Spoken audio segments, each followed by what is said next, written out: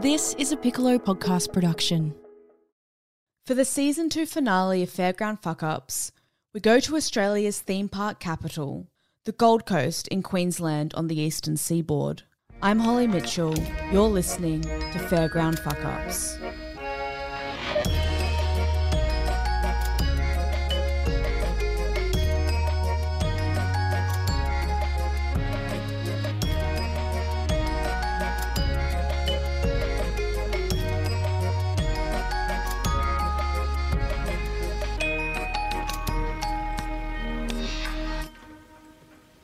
It could have been avoided. In the end, those were the words that rang loudest in everyone's ears. It could have, should have been avoided. In the words of one of the paramedics who attended the scene and lives forever with the emotional scars of the horror he saw that day, almost a generation of one family has been wiped out. Onlookers were traumatised, loved ones devastated, business owners disgraced. All this and far worse. The tragedy that claimed the lives of 4 Australian holidaymakers on the Queensland Gold Coast was, when all is said and done, a tragedy that was easily preventable. To understand how the incident occurred and all the factors that contributed to the disaster, it is necessary to go back to the beginning, to the very beginning, to the origins of what is unquestionably Australia's premier amusement park, to the prevailing culture that guided its construction and operation, and to the dream of an entrepreneur who wanted to bring joy to the whole family. From the very beginning, it may be possible to see how exactly such a terrible tragedy was allowed to happen, and why, years later, very little seems to have changed. The dream belonged to John Longhurst. In 1968, the self-made millionaire took his young family on their own holiday and ended up at the Taronga Park Zoo in Sydney, another of Australia's premier attractions. Leaving the park with his young children in tow that day, however, Longhurst was not impressed. A man possessed not only with an uncanny knack for good business, but an unflappable work ethic, Longhurst considered the paltry display of caged animals and thought quite simply, I could do better. Long fascinated by the American icon Walt Disney, John Longhurst reflected that what Australia needed was something like what the United States had in Disneyland. He was the first to tell others that Australia could never sustain such a grand kingdom as that, having neither the potential nor the population, but something like it, something uniquely Australian that embodied the description of Disneyland that had captured Longhurst's imagination. A real Dreamworld. The first thing he did was copyright the name. The next was to purchase 210 acres of undeveloped land in the booming state of Queensland. Over the next 7 years, Longhurst would attract business partners, recruit international designers and architects, some of who were involved in the creation of Disneyland and Walt Disney World. Not content with riding the desk on the project, Longhurst was out in those fields from the early days, operating excavators, directing work teams and contributing in a very hands-on way to the realisation of his venture. Working with the essence of Australian culture, Longhurst envisioned a theme park that reflected Australia's colonial roots. Buildings would be constructed in the Victorian pioneer style, while among the first rides were a steam-powered locomotive, still in operation to this day, and a paddle barge to travel the 800-metre river that he had personally spent 2.5 years digging, single-handedly if you believe some accounts. During these years, the Longhurst family watched their father work relentlessly in pursuit of his vision, and at that time, the driving ethos of Dreamworld was simple. It was to be perfect. Longhurst would not tolerate cut corners, and he would make no compromises. Like the American kingdoms from which he drew inspiration, he and everyone employed in the construction would be completely devoted to its integrity. As the park became more and more of a reality, the pride felt by those involved became an almost infectious force throughout the nation. Here, finally, was an authentically Australian experience. Not a copy and pasted funland like Luna Park, or the overly familiar travelling carnival. Dreamworld bore the history and image of a young nation. And while Longhurst may have been too humble to honestly compare his theme park with his inspiration overseas, the media had no problems at all declaring it to be Australia's answer to Disneyland. Dreamworld was the perfect fusion of adventure park and celebration of history. Designed like an old gold mining town where the buildings stood as tourist attractions, Longhurst was canny enough to plan for the most important thing, the potential to grow. Opening in 1981 with just 5 attractions, the surrounding land was marked in segments for future development. Through the 1980s, a new theme section was opened almost every year. This gave the hundreds and thousands of patrons who had been through the gates in that first year to return annually, in order to experience the newest thrills the park was offering. The longest roller coaster in the Southern Hemisphere, water slides and pools for hot days, a chairlift to carry the family over the heads of the people on the ground, offering magnificent views of the countryside, street theatre or film shown in IMAX, a ride underground in mining carts, and of course, the Thunder River Rapids. Each new endeavour was a testament to John Longhurst's standards of perfection, and cemented Dreamworld as the largest and greatest of all parks in Australia. In truth, nothing else could even come close to matching the sheer scale of Dreamworld. Her closest competitor, Australia's Wonderland, 1,000 kilometres away in Sydney, New South Wales, may have outmatched Dreamworld in size, but couldn't come close in terms of content. Wonderland operated for 18 years, closing its gates for the final time in 2004. The tales of mismanagement for that Sydney landmark are a story in itself. But in the end, it only served to highlight the supreme triumph of the Gold Coast's main attraction. For 8 years, Longhurst and his partners thrived, building not just an adventure park, but happy family memories for millions of Australians. His dream finally realised, Longhurst felt there was nothing left to contribute, and in 1989 sold his interest to Dreamco. Though few common punters would have ever realised, it was the end of an era for Dreamworld, not just a parting of ways with the founder, a man who had literally built the place with his own hands, but also the end of the work ethic that drove it for those first years, and the standards that guided its operation. It would take some time to become apparent, but it was the end of the perfect park. Dreamworld's new operators ran the park for a staggering 12 months before they found the company going into administration. The reasons for this predated the purchase of Dreamworld, but meant that the first few years they held the park were marred by administrative problems. Millions of dollars were invested into the theme park in desperate efforts to dramatically increase the revenue, while intense campaigns in advertising and media reached out to pull the families in year-round. It worked, kind of. Dreamworld avoided being put through liquidation after 5 years of struggle. 5 years in which the only question anyone involved with operating and overseeing the park were asking was, how do we get more people through the gates? Executives' attention was entirely occupied with advertisers. Park management was frantically trying to implement cost-cutting measures imposed by panicked owners, while trying to keep an endless stream of media experts, accountants, investors, and corporate overlords informed on a daily basis as to any changes in the park's bottom line. If an attraction wasn't making profit, how could its costs be reduced?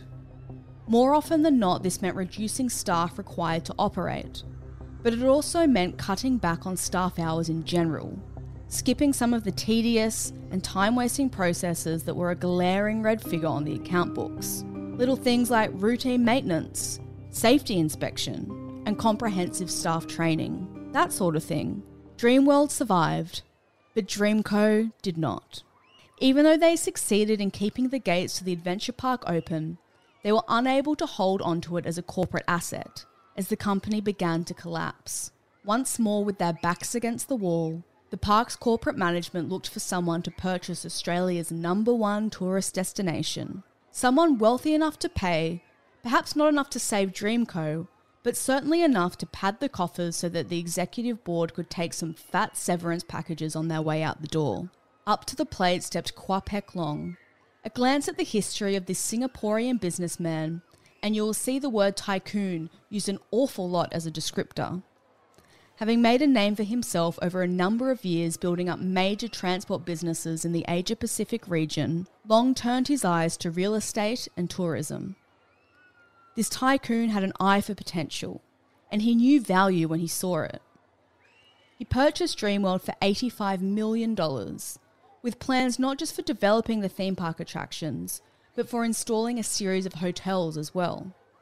If the transition from the park's original ownership to Dreamco had been poorly handled, as far as Dreamworld staff were concerned, the change of hands in 1994 did not go much better. Once again, the development of new sites and new events and attractions was the primary focus of management. Those rides that had been present at the park's opening and those that premiered throughout the 1980s were largely ignored by the new owners. As long as they continued to run at a negligible expense, there was no real need to give them any particular attention. By this time in the park's history, there had been no major incidents or accidents, no hospitalizations as a result of a ride breaking down, and no food poisoning from the cafeterias. Apart from the occasional case of heat stroke, Dreamworld had a stellar record for public health and safety. Why would there be any reason for concern? In the hands of Kwapek Long, Dreamworld once again expanded its borders and spent much of its energy during the mid-90s chasing that most trendy of descriptors for that era: extreme. After introducing a live tiger exhibit, Long's company formed a partnership with Swiss manufacturer Intamin with one design directive: make them the biggest, make them the fastest. Long's vision of luxury hotels on the site never really made it to construction, but some of the new attractions built on his watch set world records for height and speed. During these years, Dreamworld shifted their advertising strategy from appealing to a sense of wholesome Australian family fun to focus more on the thrills and excitement that groups of young people could experience on a day away from their parents. More than a step removed from the days of John Longhurst, Dreamworld was determined to forge a new identity, a vastly more profitable identity. In the meantime, the classic rides endured. The steam train, now known as the Dreamworld Express, continued its daily ride. The water slides in the Blue Lagoon water park still attracted massive crowds in the summer months. And over in the Gold Rush country, families could still enjoy the thrills and literal spills getting soaked on the Thunder River Rapids. An icon of the park and front and centre in its advertising since 1986, the Thunder River Rapids was a simulated rafting experience. A family or group of 6 would take seats in an oversized circular raft, harnessed, of course, for complete safety. Pulled along the loading platform by a conveyor belt, the raft was then launched into the artificial river created for the ride, with a strong current generated by a complex system of pumps. The delighted adventurers would then follow the river through caves and mountain gullies, being tossed up and down by jets of water that spurted skyward. The river carried the riders in a loop before depositing the raft back onto the conveyor belt at the lowest point of the ride, and dragging them back to the station to dismount. The Thunder River Rapids ride was almost as enjoyable to watch as it was to experience. All the adrenaline of whitewater rafting with none of the risks to life and limb. The rafts could not capsize and patrons could not fall out into the water. The ride was foolproof. It was simple to operate as well, requiring a minimum of supervision from staff and minimal use of controls. So long as the pump system was working, a monkey could be left in charge. And so Dreamworld pushed forward. 1998 saw yet another change in owners, with Long selling the park to the Australian company Macquarie Leisure Trust Group, known today as the Ardent Group. This time, there were few financial concerns on the part of the new administration, and the transition allowed park management and staff to carry on business as usual. Business as usual included a partnership with one of Australia's free-to-air television stations, Channel 10, which in the past brought the Simpsons characters to oversized life on Dreamworld grounds. With Ardent calling the shots, Dreamworld became the home, literally, of the Australian version of Big Brother. The filming of the series took place entirely on Dreamworld property and attracted crowds to a greater extent than ever. Patrons were paying entry fees to the park just for a chance to get close to the Big Brother house. In a pinch, it seemed, Dreamworld could double as a reasonable film studio, and alternate revenue streams filled the eyes of the ardent board. With so much new territory to explore, bold new horizons to pursue, little thought was given to the legacy of years gone by. In 2003, the Thunderbolt, the sixth ride ever built for Dreamworld, was closed permanently and sold for scrap. Of course, it's impossible to expect that such constructions of steel can be maintained indefinitely, and for 20 years the Thunderbolt had served the park well. But the closing of the ride gave insight into the growing attitude of Dreamworld's owners and managers. No time was wasted when the Thunderbolt's hour was up. Some sentimental custodian placed a car and a segment of the track into storage, and the rest was disposed of quickly. What was the sense in sinking a fortune into restoring or reviving failing attractions? And what did all of this mean for the Thunder River Rapids? As one of the most recognisable attractions of Dreamworld, featuring heavily in advertisements for decades, it was unthinkable to have it out of commission for any length of time.